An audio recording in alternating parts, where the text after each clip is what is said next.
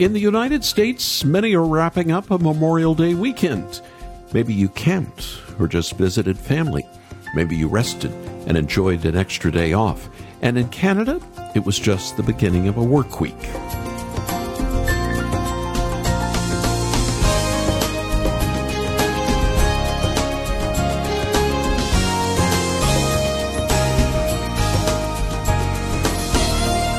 Canada's May holiday was last week, Victoria Day. But the U.S. kicks off the summer season today. It's not the most extravagant of holidays. Christmas takes that one.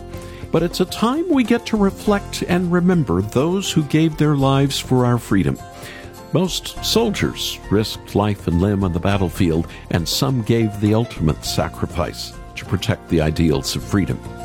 Jesus, too, was committed to our freedom. So committed that he was willing to stand against the powers and principalities, not to risk, but to give his life. Welcome to Haven Today.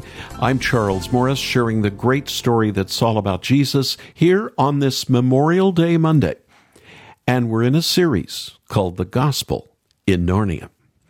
Last week, we began to look at the unique stories that C.S. Lewis wrote, set in that mythical world of Narnia.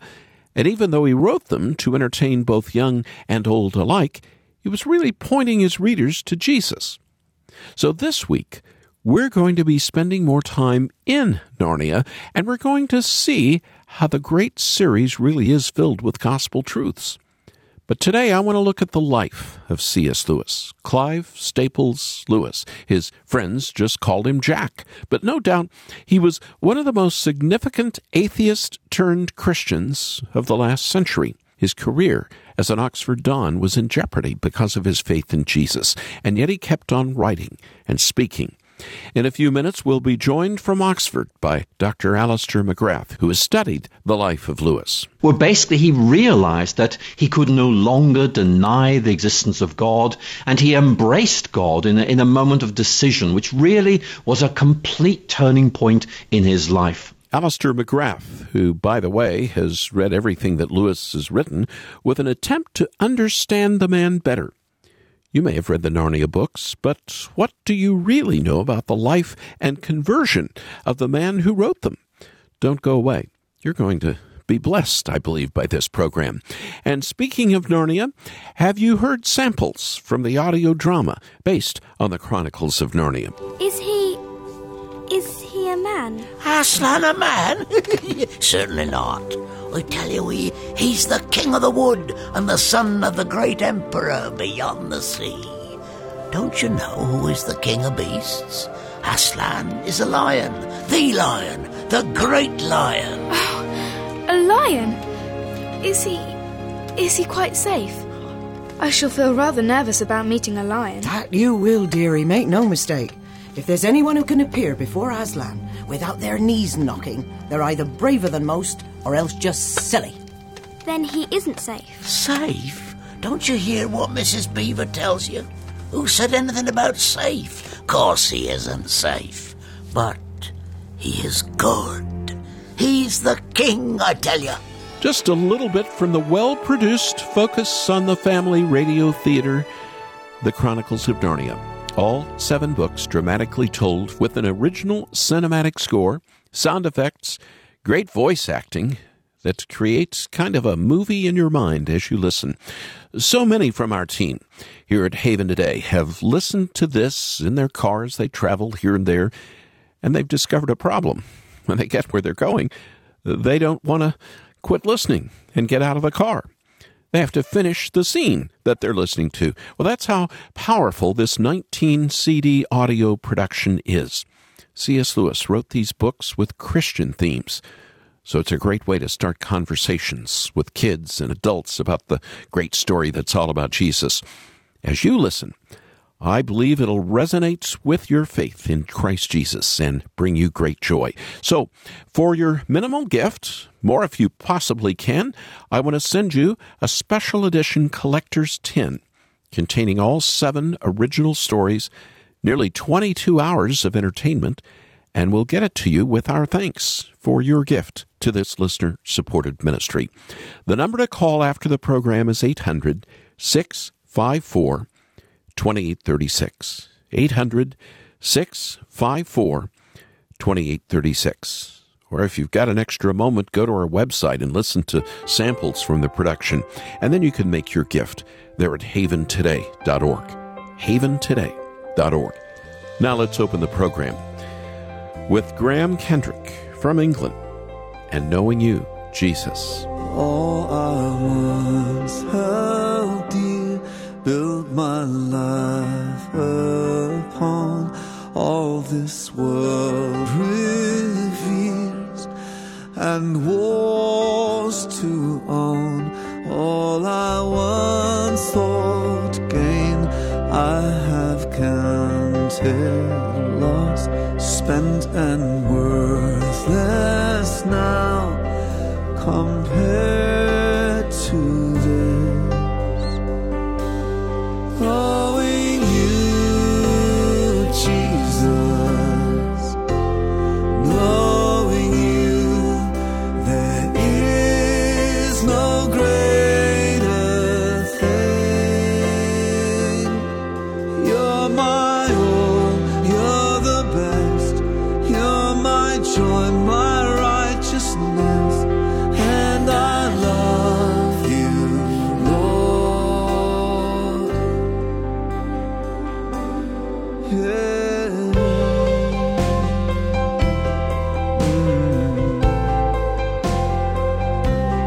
Now my heart's desire is to know you more, to be found in you, and known as yours, to possess by faith what I could not earn, all surpassing gift of righteousness. Knowing you, Jesus, knowing you, there is no greater thing. You're my all, you're the best, you're my joy, my righteousness, and I love you, Lord. You're listening to a series called The Gospel in Narnia. This is Haven Today, and I'm Charles Morris. Thank you so much for joining me. Now, I want us to go back to an interview that I did a few years back with Dr. Alistair McGrath.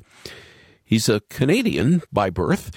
His mom lives in Edmonton, but he is a professor at Oxford, and he's spent a lot of time studying the works and life of C.S. Lewis. So when we began our conversation, I asked Alistair to share who Lewis was and a little bit about his life story.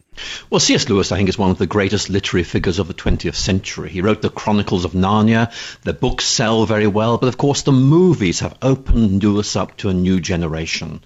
And Lewis began as an atheist. I think that's one of the most interesting things about him. People tend to forget that this guy, who we remember as a great writer, a great Christian apologist, really began as someone who didn't like God at all. Lewis grew up and reacted against God. He fought in the First World War and said, "Where's God in the midst of all this suffering?"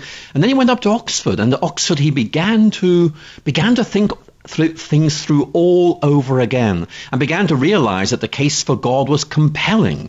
And so Lewis became, in his own words, the most reluctant convert in all England. That's really it in a nutshell, of course, but let's drill a little bit deeper into his background. He actually fought in World War I. He was in the trenches, but it's been said that the death of his mother back in Ireland affected him more than fighting in the Great War of World War I. What do you think? I think the death of Lewis's mother in August 1908 really shattered the security of his life. And we need to remember that Lewis wasn't even 10 years old at the time. And his mother was the basis of the family life. She was the one who held everything together. And when his mother died so slowly and painfully from cancer, Lewis really felt his life had just fallen to bits. And in some ways, the trauma Lewis experienced in the First World War a decade later, I think think it was less than this terrible experience he had of his mother's death when he was so young. Alistair, there is this term reluctant prophet, which you use in referring to him. He really wasn't a Christian. He was an atheist, as I recall. And just tell us a little bit more about how he became a believer in Christ in an environment where there weren't many believers, Oxford University. Well, Oxford during the 1920s was quite hostile to Christianity. And Lewis really began to demonstrate he was incredibly intelligent and a very able scholar indeed. But although Lewis went up to Oxford in 1919 as an atheist, he began to realize that he hadn't sorted everything out. And he began to reflect and reconsider. And by the mid-1920s, Lewis was clearly beginning to realize that things weren't quite as straightforward as he thought. And we find Lewis, in effect, having this decisive conversion experience, maybe in 1929, I think in 1930, where basically he realized that he could no longer deny the existence of God, and he embraced God in a moment of decision, which really was a complete turning point in his life. And I think that's very important because we need to remember that Lewis is a great Christian apologist. And in many ways, one of the reasons that he's such a good apologist is that he used to be an atheist. He knew what atheists think, and he was able to refute the own arguments he used to defend his own atheism. So I think he's a remarkable case of somebody whose conversion set up his career as a Christian apologist. We should talk about his friendship with Tolkien of Lord of the Rings fame. Tolkien was a believer, was a Christian, and had a tremendous impact, didn't he, on Lewis coming to faith in Christ? Well, J.R.R. Tolkien became one of Lewis's closest friends. They first met in 1925, and they began to realize they had interests in common. But Lewis was suspicious of Tolkien. Tolkien was a Christian. Lewis was not. And the two men began to talk about Christian things. And actually, there's a lot of evidence to suggest that Tolkien may have been the person who moved Lewis from simply believing in God to believing in Christianity. And I think Tolkien in many ways has to be singled out as a person who had a decisive influence on Lewis's spiritual growth. And of course, Lewis helped Tolkien as well. Lewis began to read some of the stuff that Tolkien was writing, which we now know as the Lord of the Rings, and said, this is great stuff. You need to keep going with this. You need to publish this. And the result was that masterpiece that we remember as the Lord of the Rings. And Lewis himself gave us a little glimpse in his own writing of when he did meet Jesus, didn't he? Yes, he does. In his autobiography, Surprised by Joy, he talks about being driven to Whipsnade Zoo. And when he began the journey, he didn't really think Jesus was the Son of God. When he ended the journey, he did. And Lewis says, look, I can't quite work out what happened, but it's as if things fell into place. And Lewis began to realize that the Christian way of looking at things made perfect sense, that this was the way in which he could look at the world and make sense of it, and also make sense of himself. And so in many ways, Lewis began to realize that Christianity was something that really helped him to figure out what the world was all about, what his own life was all about, and all the pieces began to fall together really in that journey from Oxford to Whipsnade Zoo. If you've just joined us, you're listening to Haven Today, and we're on with Dr. Alistair McGrath. He's coming to us from Oxford, England. And thank you so much for joining us on the program. And I guess I'm looking at today. He started writing Screwtape Letters in the 40s. He wrote Mere Christianity coming out of Conversations on the BBC in World War II. Do you think he's just as relevant today as when he first wrote and spoke? I think Lewis speaks very powerfully to us today. He says some very good things, but he also says them very well. And for me, Lewis really retains so much of his power. And that's partly because Lewis is really very good, but I think it's also partly because there's nobody really who's emerged to take Lewis's place.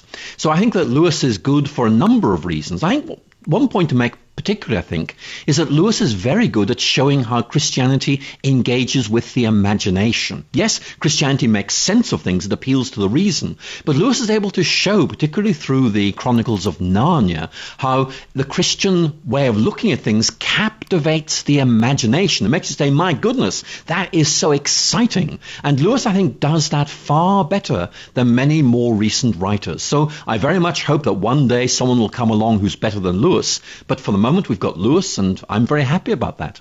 You know, I don't want to spend all our time just praising a human being here. He had, while he was brilliant, while he was an Oxford Don at the end of his life, he was a Cambridge professor for a couple of years. He didn't have an easy life, did he? Well, Lewis wasn't just a writer. He was a human being who had friends, who had relationships, and who, of course, had family. And with the death of his mother, I think it's fair to say his brother, Warren, really became very, very important to him. And in the 1930s, Lewis managed to arrange for his brother to join him at Lewis's home in Oxford. So, in effect, they recreated the old family in Lewis's home. And at that time, Lewis was living with Mrs. Moore. Now, Mrs. Moore is a complicated figure. We don't really understand that relationship between Lewis and Mrs. Moore, but she was the mother of one of Lewis's closest friends who was killed in the First World War. And later in life, Lewis began to develop other relationships. And the most important of these, of course, is Joy Davidman, who he eventually married. And Lewis, I think, really didn't have any aspirations to get married, but actually fell in love with Joy Davidman. And I think he fell in love especially with Joy Davidman when it became clear that she had developed cancer. And, you know, it may be there's a throwback here to his mother dying from cancer in 1908. It may be that realizing he was going to lose Joy through cancer made Lewis love her all the more. So certainly that's a very significant relationship in the later Lewis's life, in the late 1950s. And there's no doubt that Joy's death from cancer in 1960 devastated Lewis and actually led to him writing to what I think is one of his best books. It's a book called A Grief Observed that appeared in 1961. It is true. The man was certainly human. And there was another side. I remember being at his church once, and someone who was there at the time when he was alive told me that he and his brother Warning were quite shy, and he was becoming more famous. He didn't want the attention he was receiving, and so they would slip out before the final prayer for fear that some brash American would be wanting to come up to them and ask for an autograph or something. What was he really like as a human being? Well, he was slightly shy, not with his friends. He was a brash, he was a jovial figure with people he knew well. But with outsiders, Lewis did come across as being slightly withdrawn, even shy. And certainly that experience at church, which you've mentioned, which is well backed up by evidence, illustrates that very well. Lewis was slightly withdrawn with people who he didn't know. And he was also reluctant about fame. I think that Lewis was taken by surprise by the extent to which his books were read and valued, and he found it a little bit difficult to cope with the fame. And I think one of the things I see in some of Lewis's letters is this feeling, look, I'm becoming famous, I'm becoming important, I can't cope with this. It's going to damage me as a person. I think that's an important insight. Lewis was realizing that fame casts a shadow over people, and sometimes they can't actually cope with their celebrity status. And actually, I think Lewis coped quite well with it, whereas some of those who've also experienced fame, I think, have been torn apart by it. Alistair, let's talk about the war, World War II. Here was Churchill. I was just reading a new biography that came out on Churchill, the William Manchester final volume, and Churchill was not a religious man. And yet he saw the value of religion and knew that the people needed their Christian faith in England to get them through the war. Lewis took it even another step forward, though, because he was a believer in Christ. Talk to me a little bit about his writing and how he encouraged people in their faith in the war.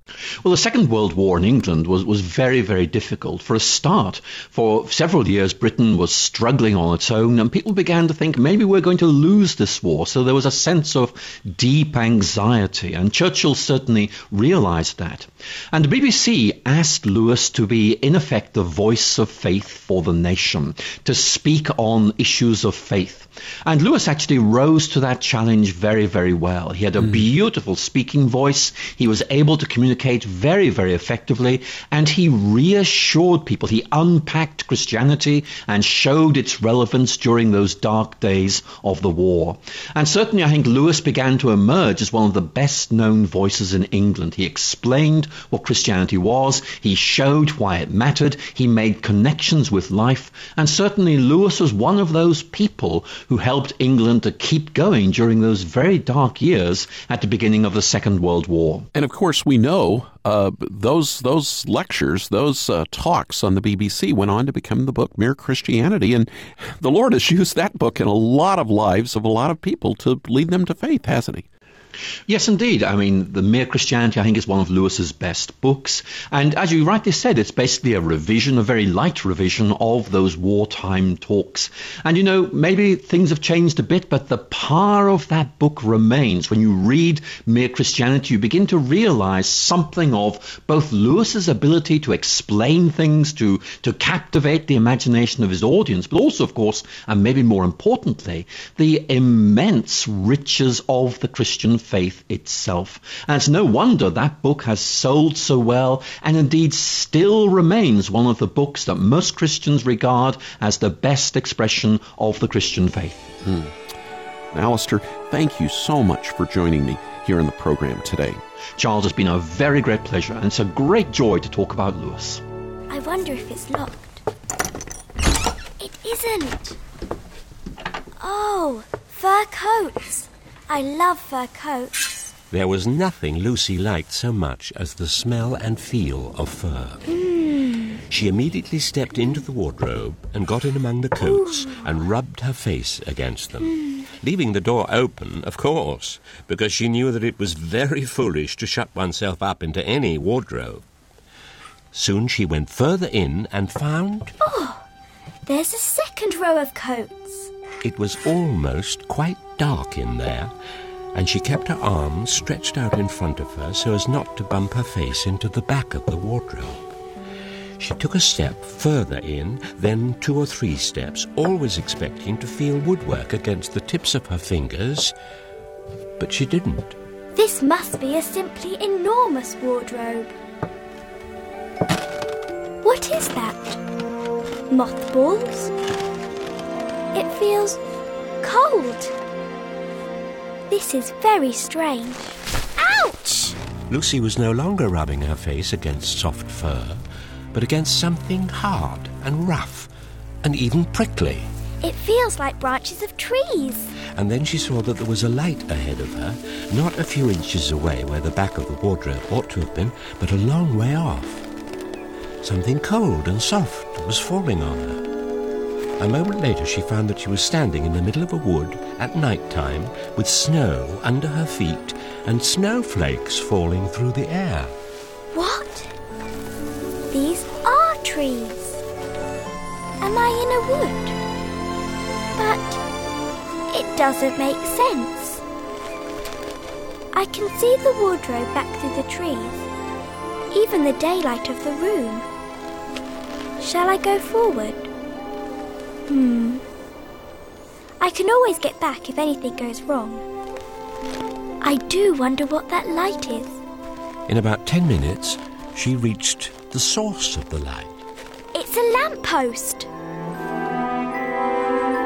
That magical moment when Lucy enters Narnia for the first time.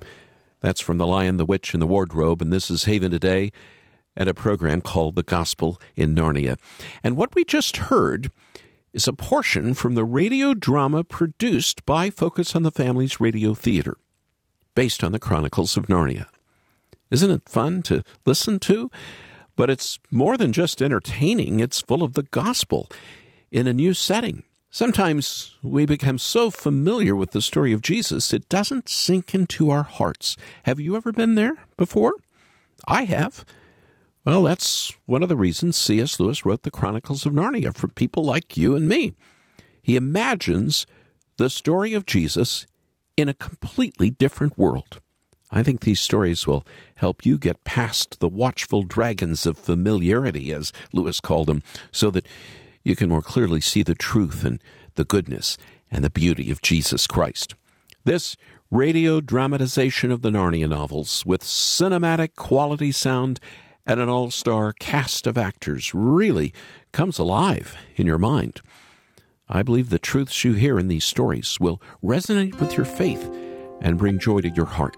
So for your minimal gift to the ministry, I want to send you a special edition collector's tin that contains all 7 original stories.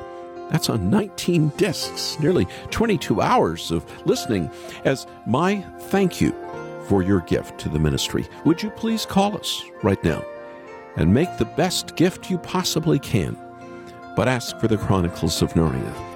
The number is 800-654-2836. That's 800-654-2836.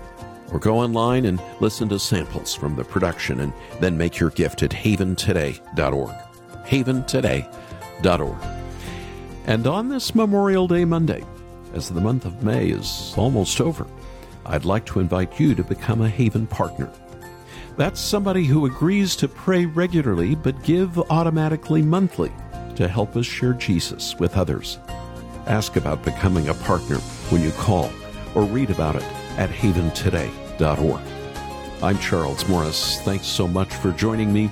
Won't you come back again tomorrow, when again together we get to share the great story that's all about Jesus here on Haven Today. Here for your encouragement and your walk with Jesus, I'm Charles Morris with Haven Ministries, inviting you to anchor your day in God's Word. If dependence is the goal, then weakness is a strength. That's Paul's message in 2 Corinthians 12:9. Christ's power is made perfect in our weakness. Through Jesus, we have access to the Spirit's power, which can transform our lives and lead us to glorify the Lord. And in that power, we find the courage to face our weaknesses and the confidence to embrace them. It's not about overcoming in our own strength. It's only when we recognize our weakness that we become open to receiving the Lord's strength. No matter what we face, Jesus, our great King, is with us. So lean into Christ's power and trust His goodness, knowing that in great weakness, His strength is made perfect.